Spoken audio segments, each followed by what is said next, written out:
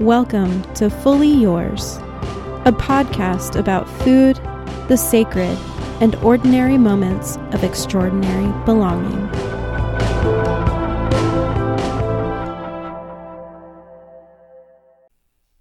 Hey, this is Eva. This is Christy. And this is Chloe.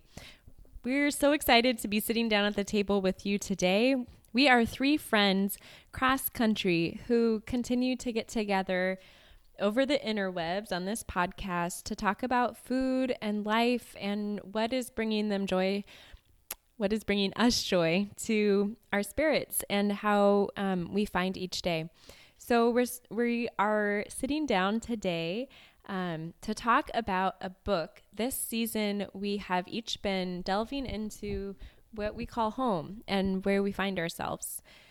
I'm in California, and Eva is in Arkansas, and Christy is out in the Northeast.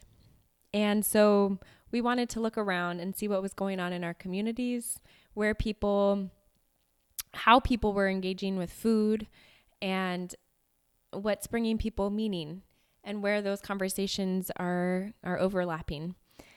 And so today we're doing our Books and Bites episode.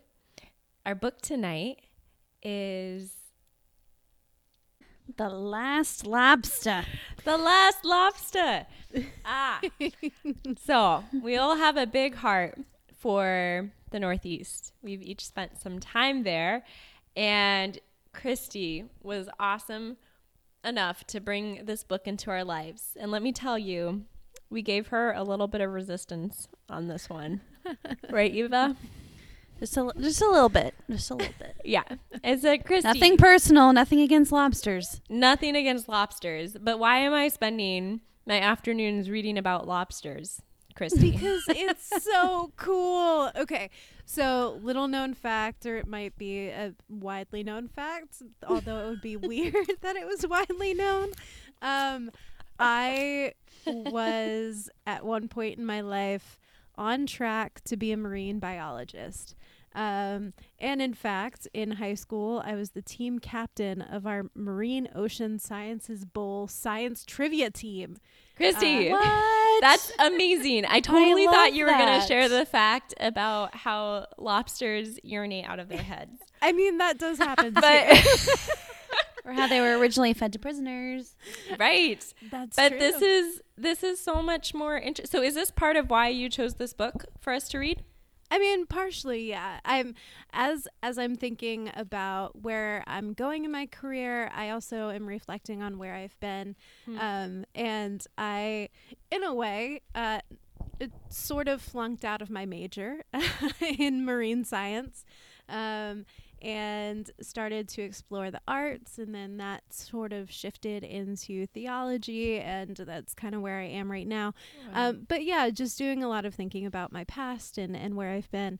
But Very as cool. we're thinking about this season and our roots and where we've been grown, like homegrown, what that means to be homegrown, this book really rose to the top of where I've been. And where I'm coming from. So we'll get a bit more into the theme and a little bit of what we're going to be talking about tonight. But first, I want to ask, what's been your first encounter with these clawed crustaceans? What's been your first, what's your lobster story? Okay. Mine is very vibrant in my memory. So growing up on the West Coast, I mean, we definitely were near the best ocean, and everything, but, I did not grow up with a ton of seafood. We used to have little shrimp cocktails. That was kind of our family's thing once in a while. My dad was really, sweet.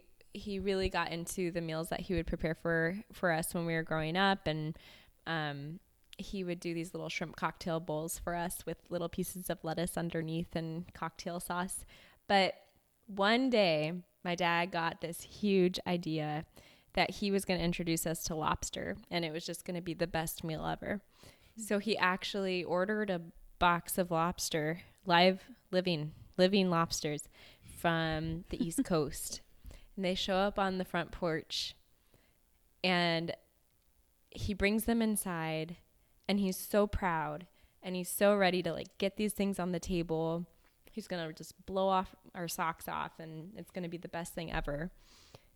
He forgets, I think, that he has like a 9-year-old daughter and a 12-year-old daughter who love animals. And so these little guys are squealing. I know that it's not actually squealing, but for us in our imaginations, we hear the sound that they emit when they go into the hot water. And we were mortified.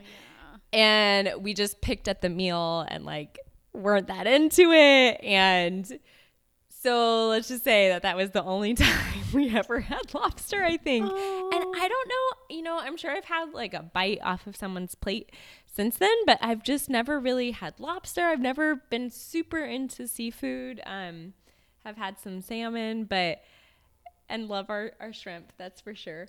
But that's kind of the extent of my lobster exposure until moving to the Northeast and then getting a little bit more exposure, spending some time in Maine and having clam chowder and that sort of thing. So that sort of reopened that world, but I will always remember that story.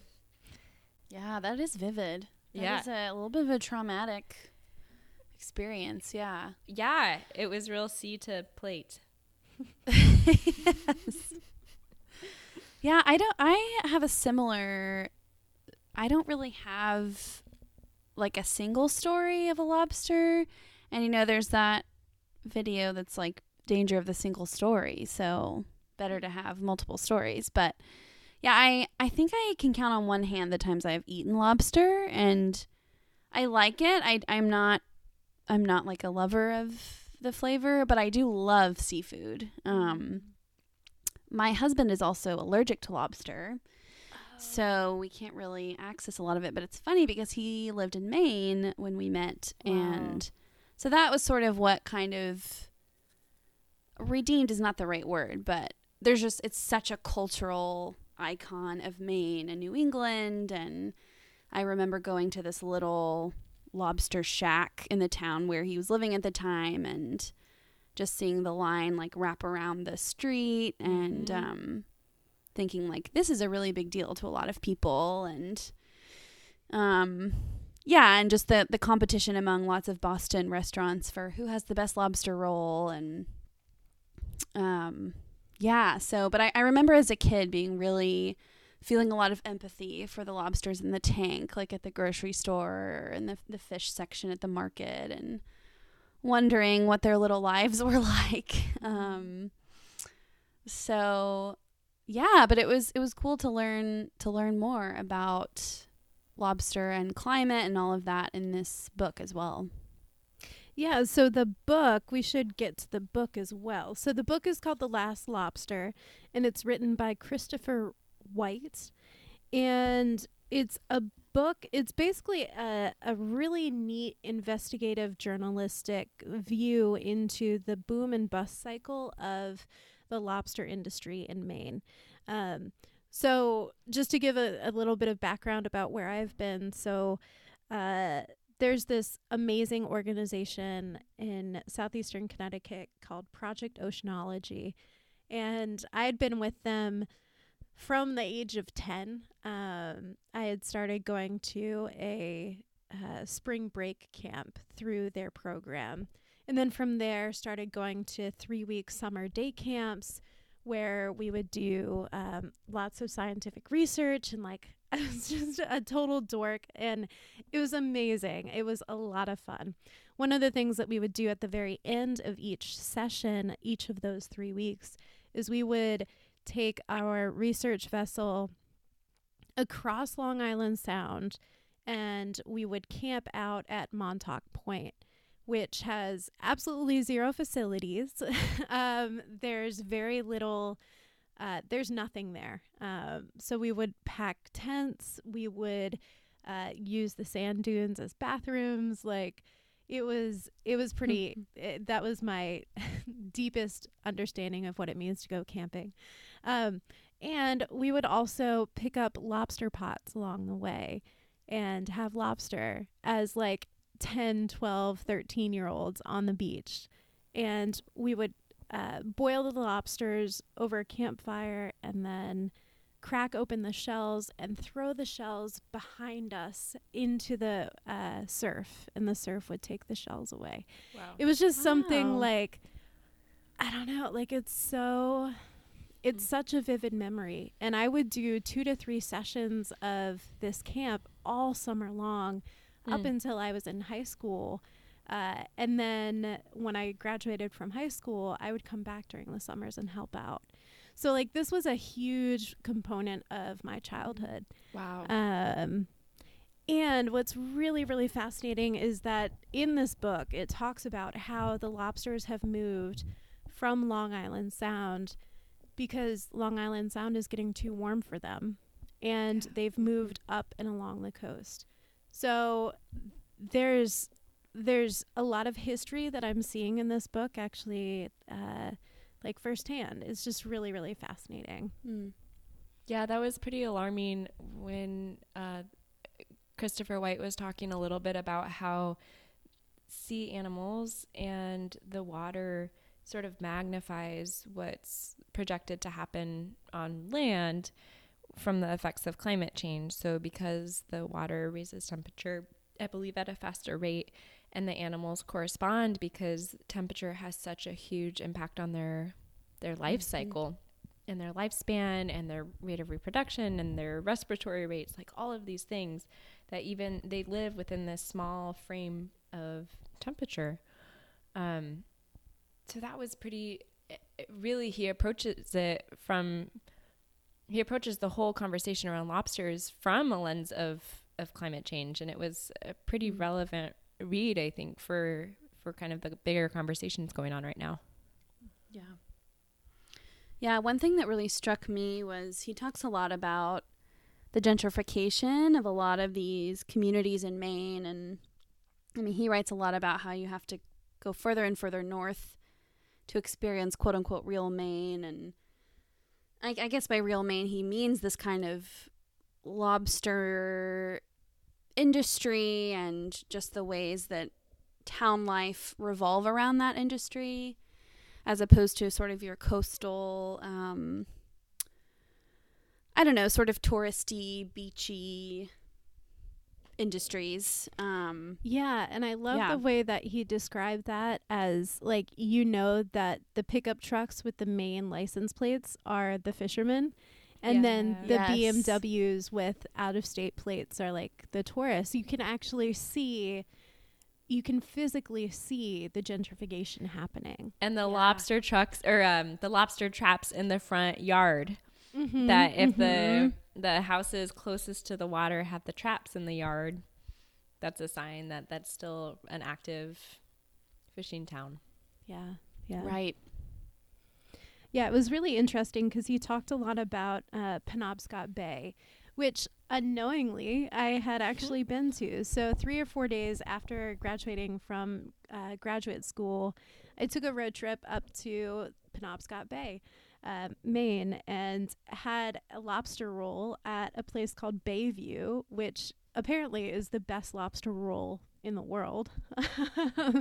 So it's incredible because he mentions this. There's so many little connections that I found in this book that were just so really, really beautiful. And to think about where I've been and to think about the lifestyle of these fishermen, they truly are transient, and they have to be, and they also have to be resilient.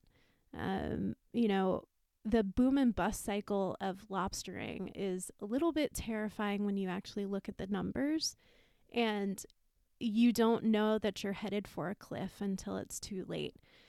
So our theme tonight is really about resiliency and how we saw resiliency play out in these stories within this book. Basically, the author has taken a year to spend in each of these fishing villages, and he breaks it up by season and shows sort of how the fishing industry changes with the season, and then sort of extrapolates from there what could happen. Christy, I was wondering if we could pause real quick and I want to know what your bite is tonight. My bite. Is there a better way to phrase that? So my bite is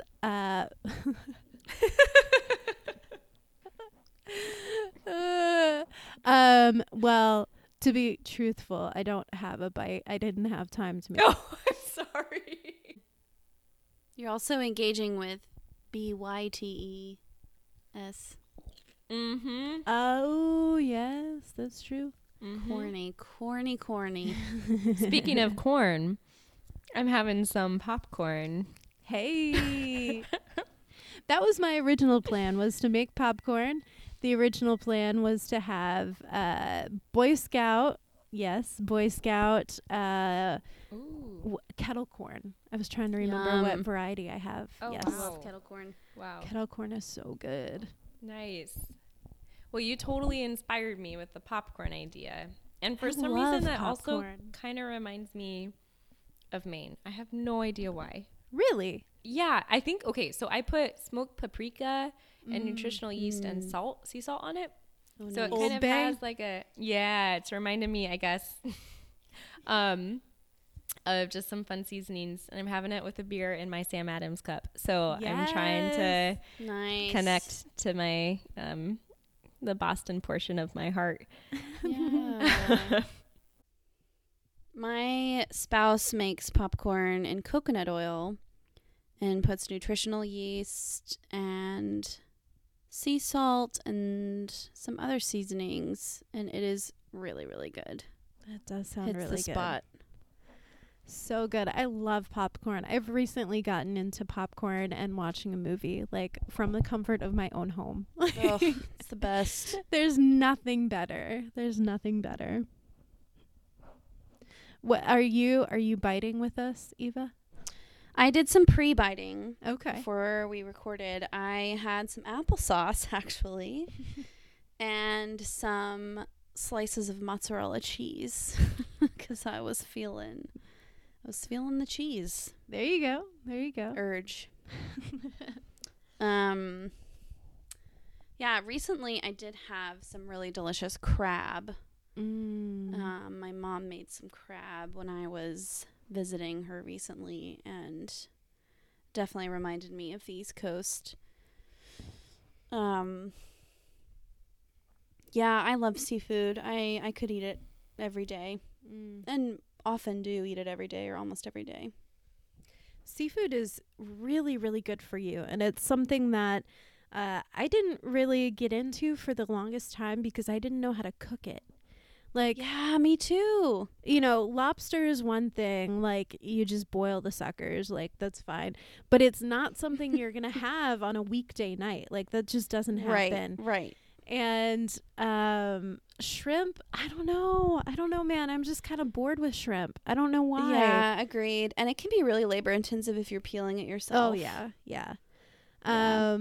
And salmon, like I'll do salmon, but it's not something like maybe I'll do it once a month, maybe. Right. I don't know. It's hard. It is hard, and as someone who cares about sustainability and trying as best as I can to eat sustainably, when you start doing the research about seafood that's actually ethically caught and not overfished, like there's actually a pretty small amount that is available, like most of what you find in the store, at least in Arkansas, which is a totally landlocked place. The most plentiful seafood you're going to find is catfish, which, as I think I talked about in my first episode here, is delicious and very meaty, and you can do some different things with it. But once in a while, you just want some, I don't know, some cod or some salmon or some something a little nicer, and it's harder to find. That really blew me away, the conservation measures that they do have in place for the lobster. The fact Yeah. that they measure the lobsters to make sure that they have had enough time to grow and mature, and that they throw back that they actually mark so that they're never used or eaten, females who are egg bearing, and they throw them back in the water. And it was like, wow, do they really take these seriously? And it was talking about how in the town they really watch out, because the lobster it's their livelihood. There's like this real partnership. And so the author talked a little bit about how they almost sort of shun someone if they are known to break those rules, which blew me away that is being taken seriously. And I think kind of goes back to that point of resiliency that you're talking about, Christy. Just that relationship between people who fish lobster, and then the lobster and I don't know. Can you say more about that?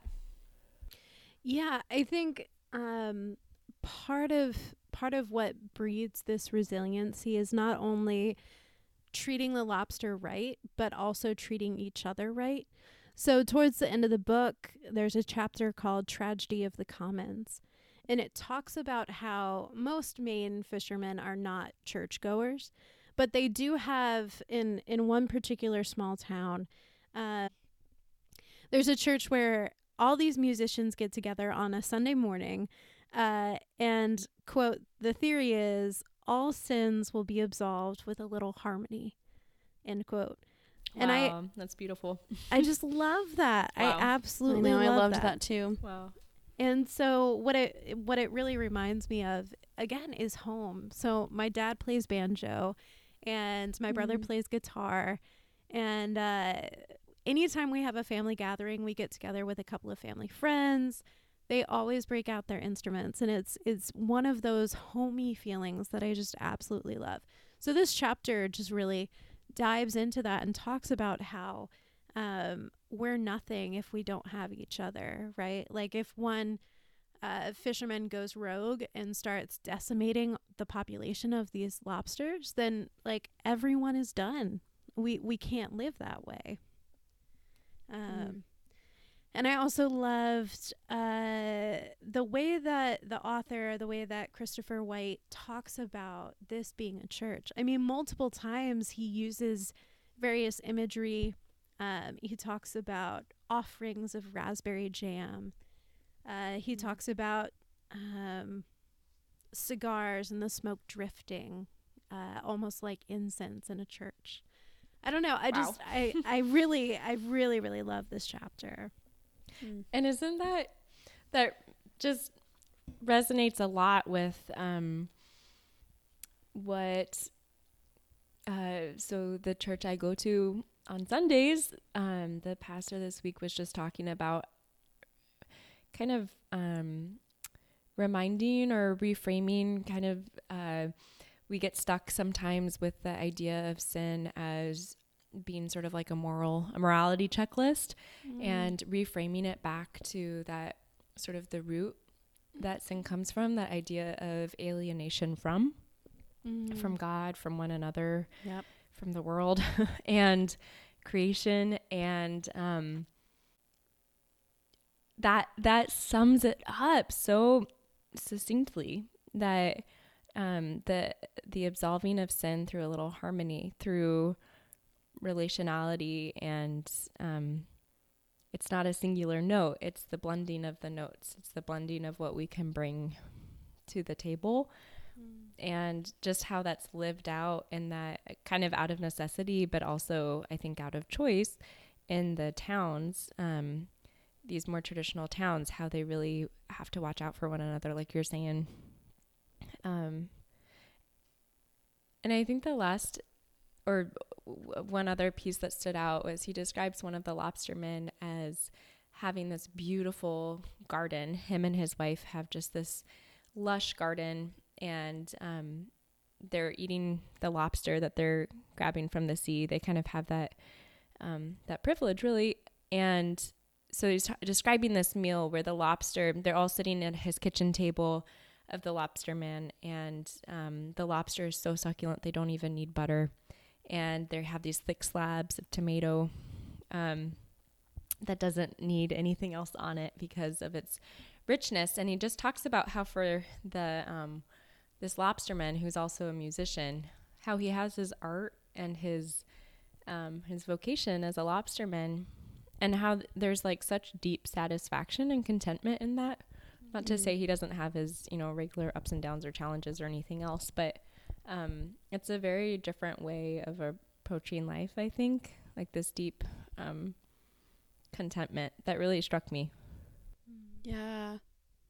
I love hearing you talk about the word vocation too, and so much of the work I do with young people is around vocational discernment, and so often there's a fixation on what does this mean for what job I'm going to have someday, but it's actually, when we talk about vocation, it's a much broader and deeper thing, I think, and I love the idea that this book highlights, which is one's vocation being so intimately connected with the land and the sea, and just how delicate the relationship is there, and the reliance on community for it to flourish. It's not just this person didn't just, I'm presuming this person did not just wake up one day and say, I'm going to do this, I'm going to be a lobsterman. I mean, maybe there is decision making there, but it's just part of this particular geographical area. And I think that gets back to this whole theme that we've been talking about this season, is what's going on in the particular geographical areas and how does that affect culture and community and the decisions that people make. There's a really great parable, is what they call it, towards the end of the book, from an ecologist named Garrett Hardin, and he put this together in 1968. It's called The Tragedy of the Commons. And so I'll just read a small portion from the book. This parable imagines a pasture which is open to all. It's a sea of grass. Several herders graze their sheep there, motivated to expand their flocks infinitely, if possible, even though it is not in the best interest of the community. Quickly, each animal added to the turf degrades the commons by a small amount, eating the grass, leaving the soil bare. The herder receives all the benefits of an additional ram or ewe, while the damage to the commons is suffered by all. If all the owners continue the pattern of overuse, the turf becomes overgrazed. The commons is destroyed, and therein lies the tragedy. Each owner is locked into short-term selfish behavior that causes long-term environmental harm to everyone. And one of the things that I continue to see, just not even in this book, but in life, when you pull on one thread of being, of understanding, inevitably it pulls on all other threads of being and understanding. And we are all so intimately connected. And I think that's what this book is telling us, is that even though we do live in delicate balance, we are resilient. And there are many miraculous things that we've seen happen in this world, not only in the natural world, but also human, in terms of relationships that have been restored. So there is resiliency there, but it's definitely a delicate balance. I was wondering, I think this theme of interconnection is something that comes up a lot on our podcast and is so crucial. And at the same time, I know in my day-to-day life, out of habit and choices and patterning, I so easily kind of shift away from that. From living out of that truth. And I was wondering, is there like one action or one concrete expression that helps either of you sort of return to that truth in your daily rhythms? So in one area of my life, I am a pastor. I have a lot of areas of life these days, but in one area of my life, I'm a pastor, and a lot of my work revolves around visitations. We have a lot of folks who are not able to get to church, a lot of folks who are experiencing illness or loss, and being present with people in the midst of those moments is grounding. It's difficult. It's heart-wrenching in a lot of ways, but it helps to balance out the delicate nature of the situation.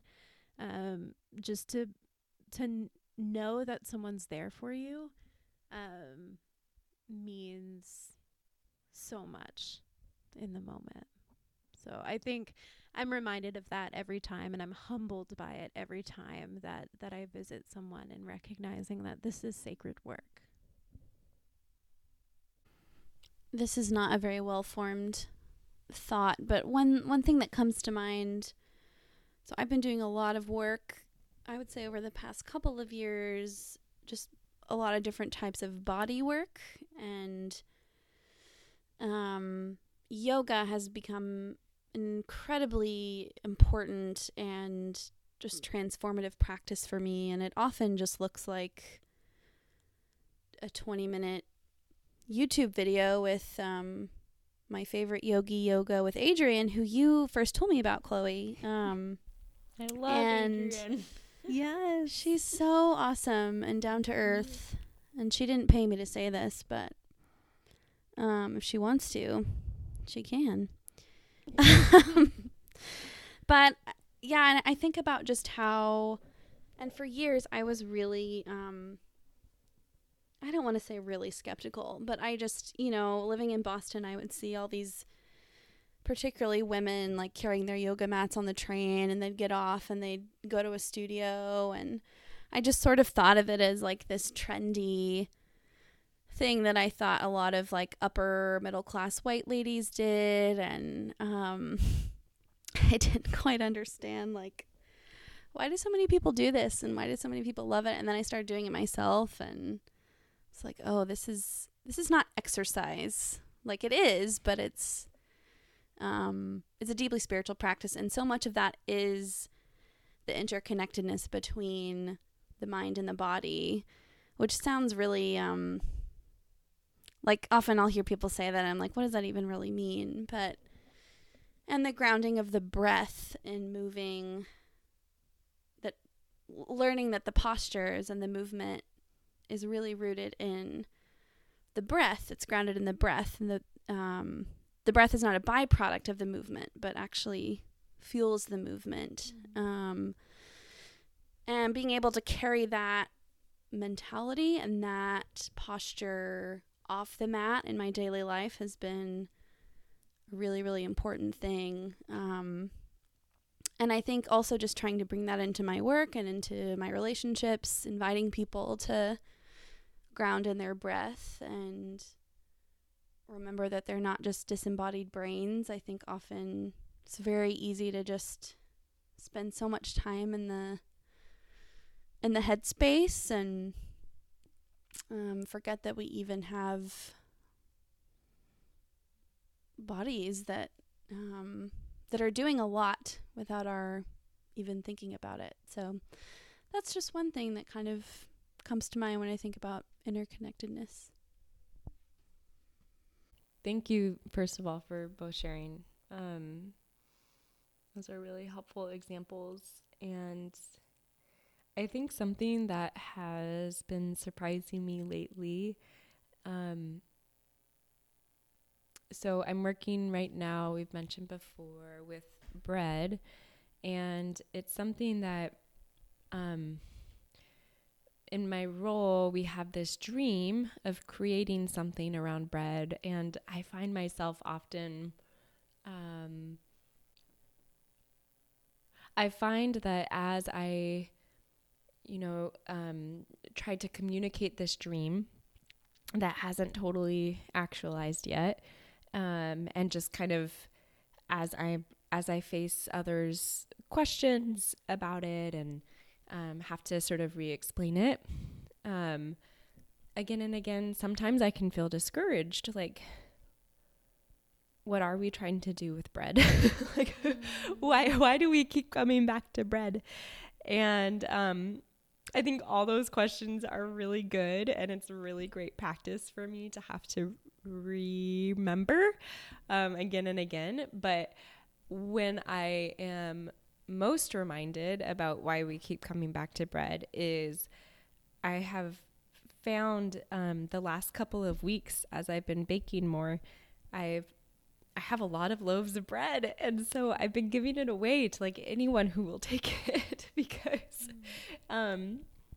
sort of my nightmare is that it goes bad, and sometimes I have to throw a couple loaves in the compost because I can't get it to people fast enough. But the delight, like that exchange when I gift bread, and I know it's the same when I receive food, I feel the same thing. There's something like so surprising and authentic in that exchange that reminds me, it brings me back to the whole point of interconnection and like why we keep coming back to this idea. And it doesn't have to be bread, it can be lobster, it can be breath, it can be so many gifts and channel ways that we have in our life available to us that I know I forget about all the time. So I think that I need those reminders, and that's been really helpful for me and just brought me deep joy to be able to interact with people in that way, and to have like to even have bread to give that day, like, is such a gift in itself that there's real joy in giving. And then, as always, I love when I get food. So, yeah, I think that's been a reminder of interconnection lately. Yeah, and this interconnection it's not just something that we see on a human level, but also all throughout creation. And it is such a delicate balance. I mean, Christopher White talks so much about you pull one thread and all the other threads change and shift in reaction to that. And we see it in so many different arenas. So this was a really, really incredible book that I felt like I was taking a trip back in time for me to just remember my youth and remember where I've been. And I hope that it was a book that you both enjoyed in terms of sort of like transporting you back to the East Coast. Yeah, absolutely. Yeah. Any other thoughts on this piece, and what might we take from this and learn from this as we go forward? I think for me, it'll just keep being that idea of contentment, holding that always in balance with growth and dreaming, but just that deep joy and sense of enoughness that lobsterman shared. Yeah, for me, it's to keep asking questions about how does this affect my life, because it does. How do warming oceans impact people that I know, people that I don't know and will never meet, but yeah, and just I think there's so many ways in which we allow our lives to be so compartmentalized, and so I love that we chose to read a book about lobsters, and want to just keep finding ways to take seemingly, topics or themes that don't connect directly to my life and be invited to make those connections. Yeah, and another book it reminds me of is Braiding Sweetgrass, which you may have both heard me talk about, but there's so much in there about how our lives are so intimately connected with things like fungi and lichens, and just how much of the natural world is a gift, not just for other non-human beings, but for us too, and how easy it is to miss that. So I think I'll just keep taking some of those themes away. Yeah, I think one of the things that I'll be taking from this piece is just remembering remembering sort of the very tactile moments of my childhood and remembering the very tactile moments of what may seem ordinary, but in reality is actually quite sacred.